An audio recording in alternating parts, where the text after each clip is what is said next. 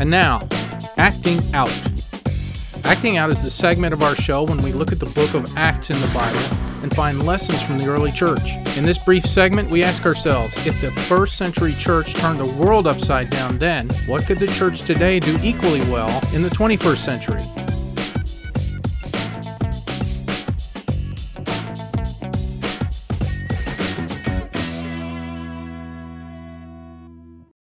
From Acts chapter 9, even the worst person can be saved. Saul was a terrible, evil person. What kind of person would drag a family from their home in the middle of the night and lock them up in prison just because they followed Jesus? What kind of person would oversee their execution? What kind of person would condone the public stoning of an innocent man? Here, you want to throw rocks at that man and kill him? Let me hold your coat. What kind of evil man is not content just cleaning up those pesky Christians in his own town, but insists on traveling to the next state to drag the Christians there to prison? Saul's whole ambition was to destroy the Christian faith in its infancy. It was a mission he applied himself to with great zeal. Every Christian in the known world knew of his reputation and feared him. Saul, later Paul, wasn't kidding when he referred to himself as the foremost of sinners, 1 Timothy 1:15.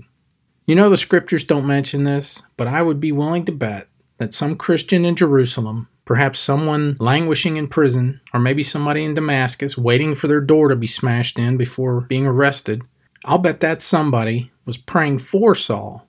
Not just that God would protect his family from Saul's persecution, but that God would change Saul. I'll bet somebody was praying that Saul would stop this destruction and instead start to follow Jesus. I'll bet somebody was praying for Saul's salvation.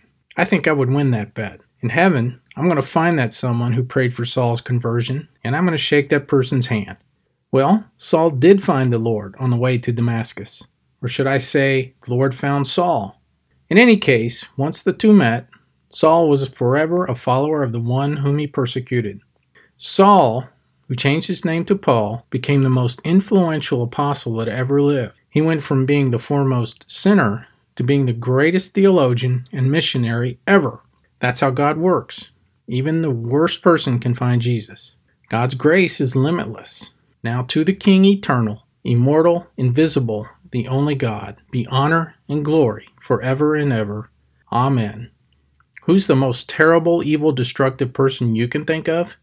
Pray for that person. If God can save Saul, he can save anyone.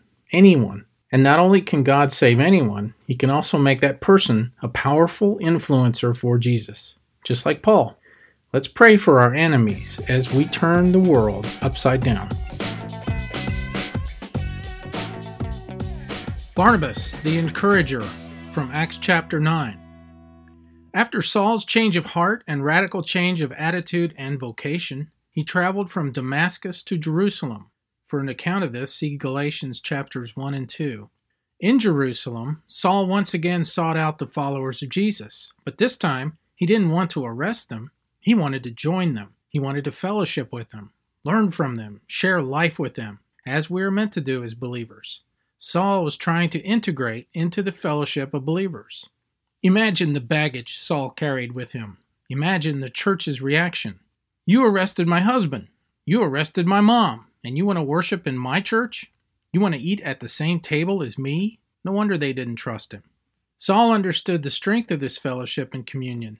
He wanted it. He needed it. It was going to be tough to fellowship with a congregation whom just a short time ago he was hunting down, but he was trying.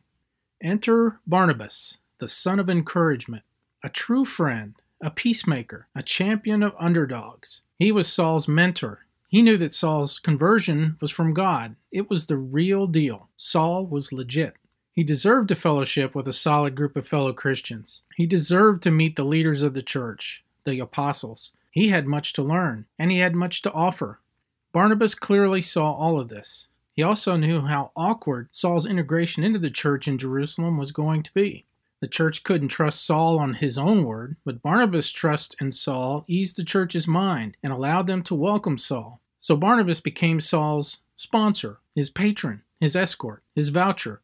Who knows? If it hadn't been for Barnabas' actions, we may never have heard of Saul, who became Paul, the greatest apostle. Every church is full of former sinners, just like Saul. transformed villains, regenerated garbage, flawed people that Jesus redeemed and made into something new, something much better, saints. I hope every church has at least one person like Barnabas, a person who encourages others and looks for the good in people when everyone else sees the worst. Look after those people. They are gems among us. Let us encourage them as they encourage others. And with their help, let's turn the world upside down.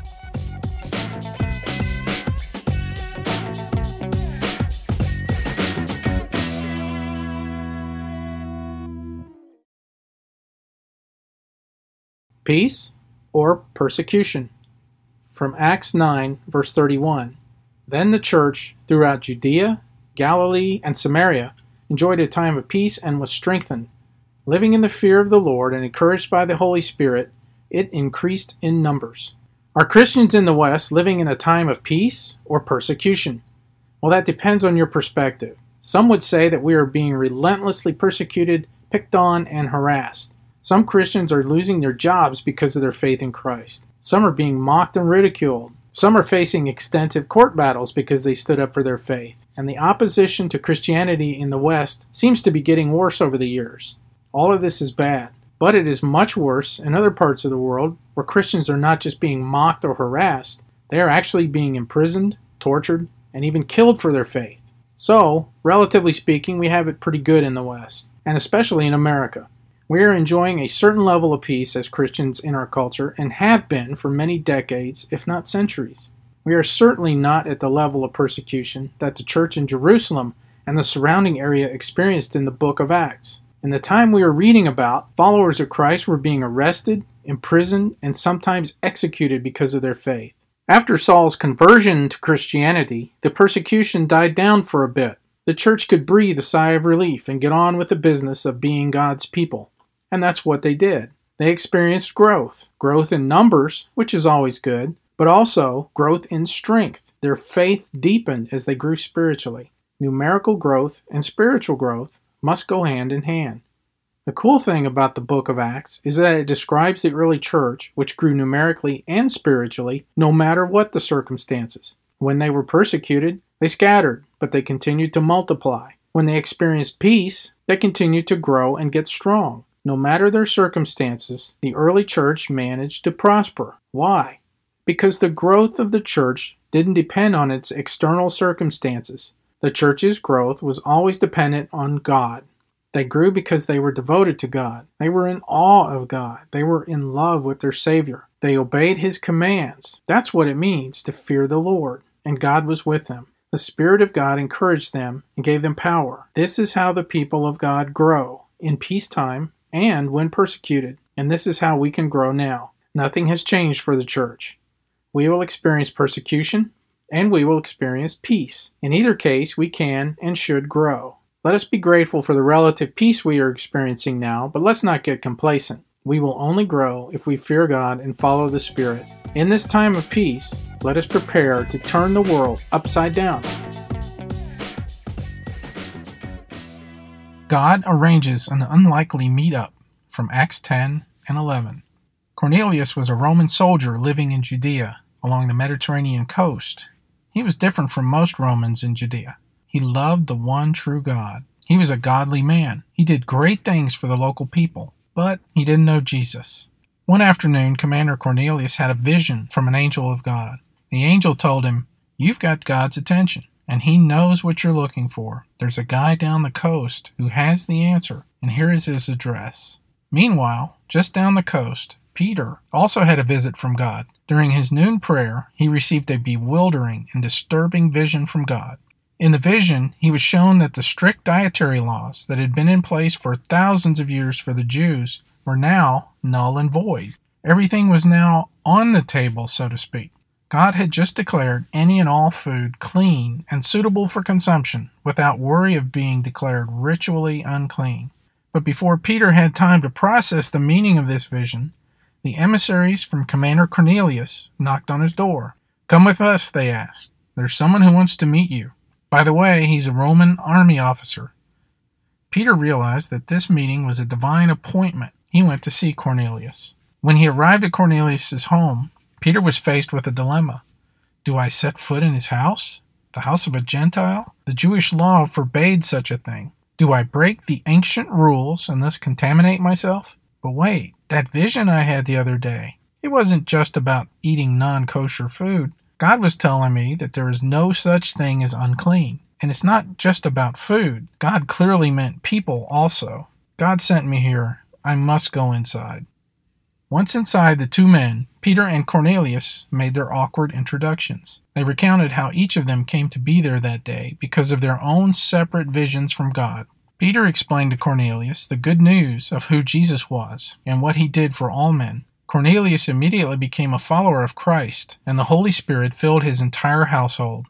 Then Peter had an epiphany, a breakthrough, a radical realization, a realization of a principle that had always been true. That principle is this: the gospel is for all people, not just for the Jews, everyone. All are equal before God. All are in need of Jesus, none more than others, and none less. One doesn't have to become a Jew to become a Christian. One doesn't have to become anything first before following Jesus. This sounds simple, but it was a radical change of thought for both Peter and for Cornelius. It was a significant change for all of Christianity. A huge barrier that had been perceived by both groups had now been torn down, even though there really never was such a barrier. Peter thought he was more righteous than Cornelius and his kind because of his own Jewish heritage. Cornelius thought he had God's approval because of his good works. Both stood in that room in need of the same Savior. Both found salvation in the same way, the death and resurrection of Jesus. Either could now call the other a brother in Christ, despite the racial, social, and political differences between them. The cross transcends any difference. We sometimes think and act like Peter did before his encounter with Cornelius. We assume that a person has to get to a certain level of good behavior in order for Jesus to accept them. Or we have in mind that certain people could never become Christians because of who they are or what they do. Like Peter, we would hesitate to set foot in their houses because, well, that would contaminate us. Church, I hope we can see what Peter and the apostles saw back then. They saw the dismantling of the wall between race, culture, class, and condition. A wall of their own making, by the way. Jesus is for all people. No one is beyond his reach, and we have no right to hold him back from anyone. Anyone. Let us all reach out to someone different from ourselves as we turn the world upside down. The church, being the church, from Acts chapter 11. Right now, I urge you, listener, to pause this podcast and go read Acts chapter 11, verses 19 through 30. And after you've done that, come back and resume playing this podcast. I'll be right here. Okay, first of all, I like how Luke, the author of Acts, squeezes in these short interludes of intense narrative between the larger stories. Yet there's so much to see and learn in these interludes. The last part of Acts 11 has so much activity in it, and there are so many principles here, we could easily miss them as we breeze through our reading on the way to the bigger story. But let's look what's going on in these verses. The church is on the move, God's hand is on the church, and the church is going places. So earlier, we talked about how the persecution of the church before Paul's conversion sent many in the church fleeing from Judea. But this was from God because the believers migrated to Cyprus, to Phoenicia, and to Antioch. And in this migration, they spread the good news of Jesus to the people there. The Judean believers concentrated on converting fellow Jews. However, many of their converts saw the need to reach the non-Jews in the area. Those new converts sent missionaries to Antioch to reach the Greek people. They were successful in reaching many Greeks, and a large church began to grow there, apparently consisting of both Greeks and Jews. So already we see two principles at work here. One, even though the church was scattered because of persecution, the people still acted like the church. Even though they were refugees, they preached to the people they were surrounded by, and the church grew. Principle 2, those new converts saw the need to think outside the, quote, Jewish box. They voluntarily reached out to a different culture in a different location to preach the gospel and start churches in a cross-cultural environment. But we're not finished. There's a lot more going on. The church in Jerusalem, the mother church, the headquarters, so to speak, heard of this breakthrough, and they sent Barnabas the encourager to investigate. Is this new church in Antioch legitimate? Is it on the right path? Barnabas went there, he looked around, and he gave it the apostolic seal of approval. After all, this movement had God's hand all over it. But Barnabas had an idea. This church could use some good leadership and teaching as it grows. Barnabas said, I'm willing to do what I can, but I need some help. I'll just go fetch my friend Paul over in Tarsus, and maybe he can help me. And that's what he did. Paul and Barnabas stayed in Antioch for a year, teaching and discipling and encouraging the growing church. Antioch was to become a major influence in the area and the base from which Paul and Barnabas operated in their own missionary endeavors. Antioch is where these Greek and Jewish believers took on the name Christian, which simply means follower of Christ. I got a few more principles we can pick up from these verses. Principle 3. The established church was willing to encourage and disciple the younger church. We can't assume a new church is going to stay on the right path without strong accountability, teaching, and modeling of biblical principles. This is what Paul and Barnabas did for more than a year, and this is what we all need to do. The older, wiser, more experienced believer needs to mentor and train the younger believer. Principle 4. Generous giving is a huge part of discipleship. Even though the Antioch church was young, they were more than willing to make a sacrificial donation to the believers less fortunate than themselves. Paul and Barnabas not only taught the Antioch church to do this, but they modeled the behavior by carrying the donation all the way to Jerusalem themselves.